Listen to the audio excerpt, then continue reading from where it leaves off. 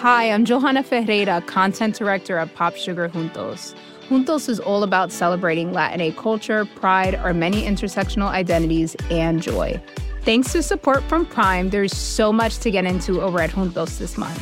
From conversations with the Latinx minds behind our favorite new movies and resurrected TV shows, to thoughtful celebrity commentary and exclusive interviews with some of the biggest Latin music artists today. And it doesn't stop there. Get more of the music, movies, and shopping you love on Prime. Whatever you're into, it's on Prime. Visit Amazon.com/Prime to get more of whatever you're into, from streaming to shopping. And get all of our latest coverage at popsugar.com/juntos. Con amor, Johanna. Chapter 10. One on the top of the other, the rest of the company followed the Ablewhites till we had the whole tale of them complete. Including the family, they were 24 in all. It was a noble sight to see when they were settled in their places round the dinner table, and the rector of Frizzing Hall, with beautiful elocution, rose and said grace. There is no need to worry you with a list of the guests. You will meet none of them a second time, in my part of the story, at any rate, with the exception of two. Those two sat on either side of Miss Rachel, who, as queen of the day, was naturally the great attraction of the party. On this occasion, she was more particularly the center point towards which everybody's eyes were directed, for, to my lady's secret annoyance, she wore her wonderful birthday present, which eclipsed all the rest, the Moonstone. It was without any setting when it had been placed in her hands, but that universal genius, Mr. Franklin, had contrived, with the help of his neat fingers and a little bit of silver wire, to fix it as a brooch in the bosom of her white dress. Everybody wondered at the prodigious size and beauty of the diamond, as a matter of course, but the only two of the company who said anything out of the common way about it were those two guests I have mentioned, who sat by Miss Rachel on her right hand and her left. The guest on her left was Mr. Candy, our doctor at Frizzing Hall. This was a pleasant, companionable little man, with the drawback, however, I must own, of being too fond, in season and out of season, of his joke, and of his plunging in rather a headlong manner into talk with strangers without waiting to feel his way first. In society, he was constantly making mistakes and setting people unintentionally by the ears together. In his medical practice, he was a more prudent man, picking up his discretion, as his enemies said, by a kind of instinct, and proving to be generally right where more carefully conducted doctors turned out to be wrong. What he said about the diamond to Miss Rachel was said, as usual, by way of a mystification or joke. He gravely entreated her, in the interests of science, to let him take it home and burn it. "We will first heat it, Miss Rachel," says the doctor, "to such and such a degree. Then we will expose it to a current of air, and little by little, puff, we evaporate the diamond, and spare you a world of anxiety about the safe keeping of a valuable precious stone." My lady, listening with rather a careworn expression on her face, seemed to wish that the doctor had been in earnest, and that he could have found Miss Rachel zealous enough in the cause of science to sacrifice her birthday gift. The other guest, who sat on my young lady's right hand, was an eminent public character, being no other than the celebrated Indian traveler, Mr. Murthwaite, who, at risk of his life, had penetrated in disguise where no European had ever set foot before. This was a long, lean, silent man. He had a weary look and a very steady, attentive eye. It was rumored that he was tired of the humdrum life among the people in our parts, and longing to go back and wander off on the tramp again in the wild places of the East. Except what he said to Miss Rachel about her jewel, I doubt if he spoke 6 words, or drank so much as a single glass of wine, all through the dinner. The Moonstone was the only object that interested him in the smallest degree. The fame of it seemed to have reached him in some of those perilous Indian places where his wanderings had lain. After looking at it silently for so long a time that Miss Rachel began to get confused, he said to her in his cool, unmovable way, "If you ever go to India, Miss Verinder, don't take your uncle's birthday gift with you. A Hindu diamond is sometimes part of a Hindu religion. I know a certain city and a certain temple in that city where, dressed as you are now, your life would not be worth 5 minutes' purchase." Miss Rachel, safe in England, was quite delighted to hear of her danger in India. The bouncers were more delighted still. They dropped their knives and forks with a crash and burst out together vehemently, "Oh, how interesting!" My lady fidgeted in her chair and changed the subject. As the dinner got on, I became aware, little by little, that this festival was not prospering as other like festivals had prospered before it. Looking back at the birthday now, by the light of what happened afterwards, I am half inclined to think that the cursed diamond must have cast a blight on the whole company. I plied them well with wine, and being a privileged character, followed the unpopular dishes round the table and whispered to the company confidentially, "Please to change your mind and try it, for I know it will do you good." 9 times out of 10, they changed their minds, out of regard for their old original betterage, they were pleased to say, but all to no purpose. There were gaps of silence in the talk as the dinner got on that made me feel personally uncomfortable. When they did use their tongues again, they used them innocently, in the most unfortunate manner, and to the worst possible purpose. Mr. Candy, the doctor, for instance, said more unlucky things than I ever knew him to say before. Take one sample of the way in which he went on, and you will understand what I had to put up with at the sideboard, officiating, as I was in the character of a man who had the prosperity of the festival at heart. One of our ladies present at dinner was worthy Mrs. Threadgall, widow of the late professor of that name. Talking of her deceased husband perpetually, this good lady never mentioned to strangers that he was deceased. She thought, I suppose, that every able-bodied adult in England ought to know as much as that. In one of the gaps of silence, somebody mentioned the dry and rather nasty subject of human anatomy, whereupon good Mrs. Threadgall straightway brought in her late husband, as usual, without mentioning that he was dead. Anatomy she described as the professor's favorite recreation in his leisure hours.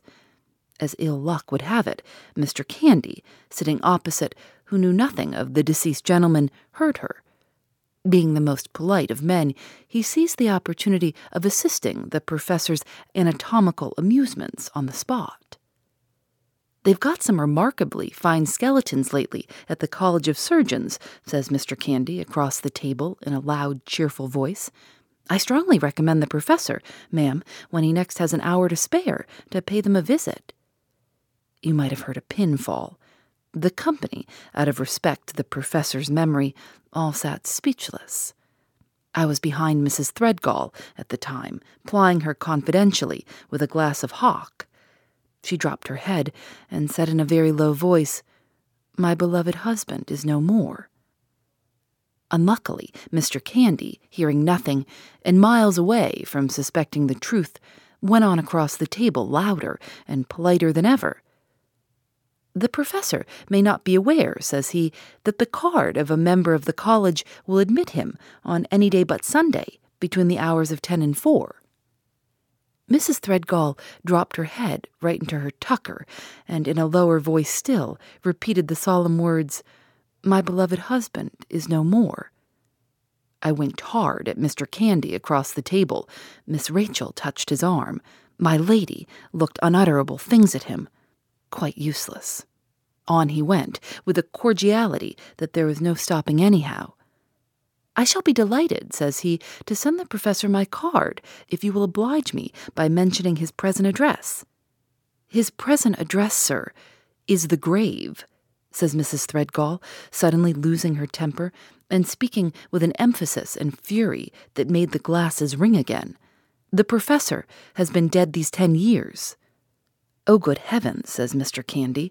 Excepting the bouncers, who burst out laughing, Such a blank now fell on the company that they might all have been going the way of the professor, and hailing as he did from the direction of the grave. So much for Mr. Candy. The rest of them were nearly as provoking in their different ways as the doctor himself. When they ought to have spoken, they didn't speak, or when they did speak, they were perpetually at cross purposes. Mr. Godfrey, though so eloquent in public, declined to exert himself in private. Whether he was sulky, or whether he was bashful, after his discomfiture in the rose garden, I can't say. He kept all his talk for the private ear of the lady, a member of our family, who sat next to him. She was one of his committee women, a spiritually minded person with a fine show of collarbone and a pretty taste in champagne. Liked it dry, you understand, and plenty of it. Being close behind these two at the sideboard, I can testify, from what I heard pass between them, that the company lost a good deal of very improving conversation, which I caught up while drawing the corks and carving the mutton and so forth. What they said about their charities I didn't hear. When I had time to listen to them, they'd got a long way beyond their women to be confined and their women to be rescued, and were disputing on serious subjects. Religion, I understand Mr. Godfrey to say between the corks and the carving, meant love, and love meant religion, and earth was heaven, a little the worse for wear, and heaven was earth, done up again to look like new. Earth had some very objectionable people in it, but to make amends for that, all the women in heaven would be members of a prodigious committee that never quarreled with all the men in attendance on them as ministering angels. Beautiful, beautiful. But why the mischief did Mr. Godfrey keep it all to his lady and himself? Mr. Franklin again. Surely you will say Mr. Franklin stirred the company up into making a pleasant evening of it. Nothing of the sort. He'd quite recovered himself, and he was in wonderful force and spirits, Penelope having informed him, I suspect, of Mr. Godfrey's reception in the rose garden. But talk as he might, 9 times out of 10 he pitched on the wrong subject, or he addressed himself to the wrong person, the end of it being that he offended some and puzzled all of them. That foreign training of his, those French and German and Italian sides of him, to which I've already alluded, came out, at my lady's hospitable board, in a most bewildering manner. What do you think, for instance, of his discussing the lengths to which a married woman might let her admiration go for a man who was not her husband, and putting it in his clear-headed, witty French way to the maiden aunt of the vicar of Frizinghall? What do you think when he shifted to the German side of his telling the lord of the manor, while that great authority on cattle was quoting his experience in the breeding of bulls, that experience, properly understood, counted for nothing, and that the proper way to breed bulls was to look deep into your own mind, evolve out of it the idea of a perfect bull, and produce him? What do you say when our county member, growing hot at cheese and salad time about the spread of democracy in England, burst out as follows?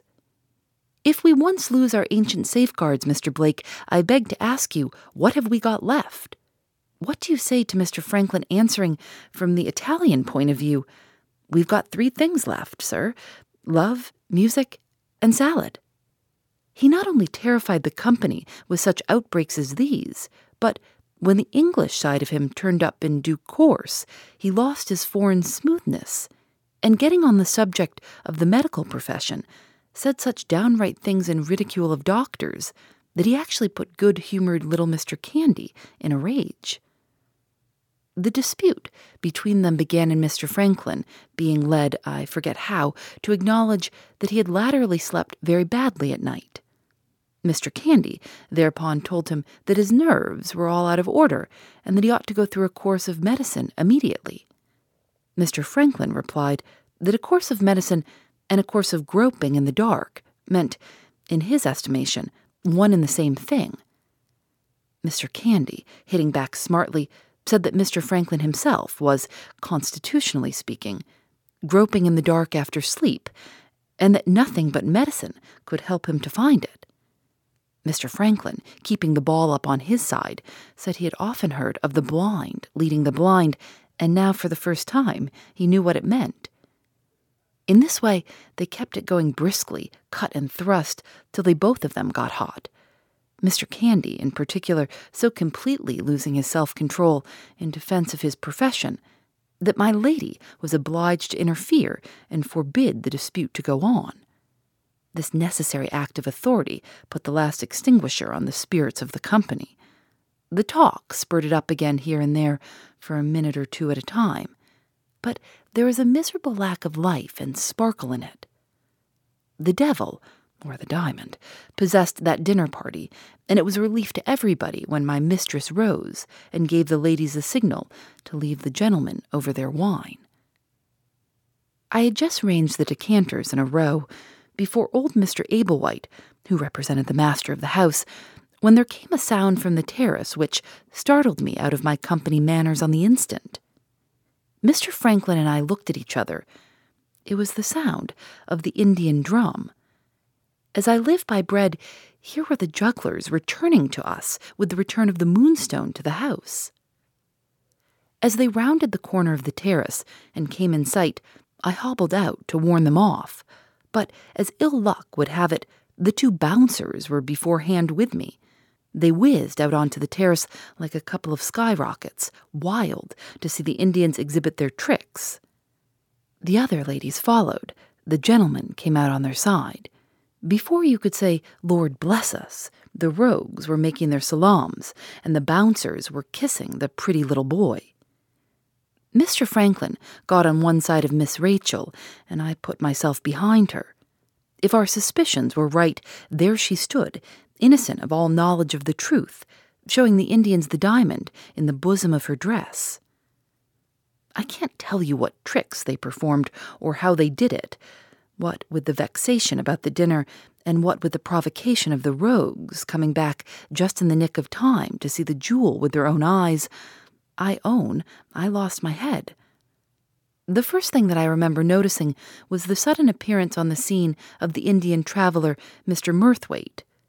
Skirting the half-circle in which the gentlefolks stood or sat, he came quietly behind the jugglers and spoke to them on a sudden in the language of their own country. If he had pricked them with a bayonet, I doubt if the Indians could have started and turned on him with a more tigerish quickness than they did on hearing the first words that passed his lips. The next moment they were bowing and salaaming to him in their most polite way. After a few words in the unknown tongue had passed on either side, Mr. Murthwaite withdrew as quietly as he had approached. The chief Indian, who acted as interpreter, thereupon wheeled about again towards the gentlefolks. I noticed that the fellow's face had turned gray since Mr. Murthwaite had spoken to him. He bowed to my lady and informed her that the exhibition was over. The bouncers, indescribably disappointed, burst out with a loud "Oh!" directed against Mr. Murthwaite for stopping the performance. The chief Indian laid his hand humbly on his breast and said a second time that the juggling was over. The little boy went round with the hat. The ladies withdrew to the drawing-room, and the gentlemen, excepting Mr. Franklin and Mr. Murthwaite, returned to their wine. I and the footman followed the Indians and saw them safe off the premises. Going back by way of the shrubbery, I smelt tobacco and found Mr. Franklin and Mr. Murthwaite, the latter smoking a cheroot, walking slowly up and down among the trees. Mr. Franklin beckoned to me to join them. "This," says Mr. Franklin, presenting me to the great traveler, "is Gabriel Betteridge, the old servant and friend of our family of whom I spoke to you just now. Tell him, if you please, what you have just told me." Mr. Murthwaite took his cheroot out of his mouth and leaned, in his weary way, against the trunk of a tree. "Mr. Betteridge," he began, "those three Indians are no more jugglers than you and I are." Here was a new surprise. I naturally asked the traveler if he had ever met with the Indians before. "Never," says Mr. Murthwaite, "but I know what Indian juggling really is. All you have seen tonight is a very bad and clumsy imitation of it. Unless, after long experience, I am utterly mistaken, those men are high-caste Brahmins. I charged them with being disguised, and you saw how it told on them. There is a mystery about their conduct that I can't explain. They have doubly sacrificed their caste, first in crossing the sea, secondly in disguising themselves as jugglers. In the land they live in, that is a tremendous sacrifice to make. There must be some very serious motive at the bottom of it, and some justification of no ordinary kind to plead for them in recovery of their caste when they return to their own country. I was struck dumb. Mr. Murthwaite went on with his cheroot. Mr. Franklin, after what looked to me like a little private veering about between the different sides of his character, broke the silence as follows. I feel some hesitation, Mr. Murthwaite, in troubling you with family matters in which you can have no interest, and which I am not very willing to speak of out of our own circle. But after what you have said, I feel bound, in the interest of Lady Verinder and her daughter, to tell you something which may possibly put the clue into your hands. I speak to you in confidence. You will oblige me, I am sure, by not forgetting that. With this preface, he told the Indian traveler all that he had told me at the Shivering Sand. Even the unmovable Mr. Murthwaite was so interested in what he heard that he let his cheroot go out. Now, says Mr. Franklin, when he had done, what does your experience say? My experience, answered the traveler, says that you've had more narrow escapes of your life, Mr. Franklin Blake, than I've had of mine, and that is saying a great deal. It was Mr. Franklin's turn to be astonished now. Is it really as serious as that? He asked. In my opinion, it is, answered Mr. Murthwaite. I can't doubt, after what you've told me, that the restoration of the Moonstone to its place on the forehead of the Indian idol is the motive and the justification of that sacrifice of caste which I alluded to just now. Those men will wait their opportunity with the patience of cats, and will use it with the ferocity of tigers. How you have escaped them, I can't imagine, says the eminent traveler, lighting his cheroot again and staring hard at Mr. Franklin. You've been carrying the diamond backwards and forwards, here and in London, and you are still a living man. Let us try and account for it. It was daylight both times, I suppose, when you took the jewel out of the bank in London? Broad daylight, says Mr. Franklin. And plenty of people in the streets? Plenty. You settled, of course, to arrive at Lady Verinder's house at a certain time. It's a lonely country between this and the station. Did you keep your appointment? No, I arrived 4 hours earlier than my appointment. I beg to congratulate you on that proceeding. When did you take the diamond to the bank at the town here? I took it an hour after I had brought it to this house, and 3 hours before anybody was prepared for seeing me in these parts. I beg to congratulate you again. Did you bring it back here alone? No, I happened to ride back with my cousins and the groom. I beg to congratulate you for the third time. If you ever feel inclined to travel beyond the civilized limits, Mr. Blake, let me know, and I will go with you. You are a lucky man. Here I struck in. This sort of thing didn't at all square with my English ideas. You don't really mean to say, sir, I asked, that they would have taken Mr. Franklin's life to get their diamond if he had given them the chance? If 1,000 lives stood between them and the getting back of their diamond, and if they thought they could destroy those lives without discovery, they would take them all. They have seen the Moonstone on Miss Verinder's dress, Mr. Franklin said. What is to be done? What your uncle threatened to do, answered Mr. Murthwaite. Colonel Herncastle understood the people he had to deal with. Send the diamond tomorrow, under guard of more than one man, to be cut up at Amsterdam. Make 6 diamonds of it instead of 1. There is an end of its sacred identity as the Moonstone, and there is an end of the conspiracy. Mr. Franklin turned to me. There is no help for it, he said. We must speak to Lady Verinder tomorrow. What about tonight, sir? I asked. Suppose the Indians come back? Mr. Murthwaite answered me before Mr. Franklin could speak. The Indians won't risk coming back tonight, he said.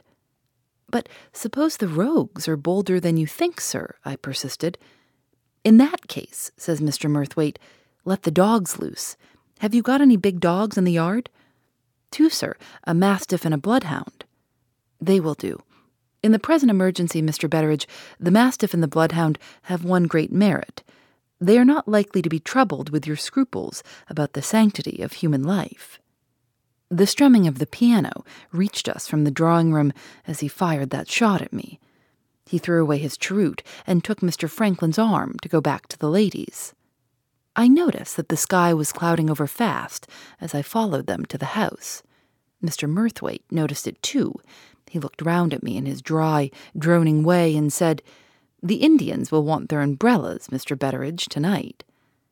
It was all very well for him to joke, but I was not an eminent traveler, and my way in this world had not led me into playing ducks and drakes with my own life among thieves and murderers in the outlandish places of the earth.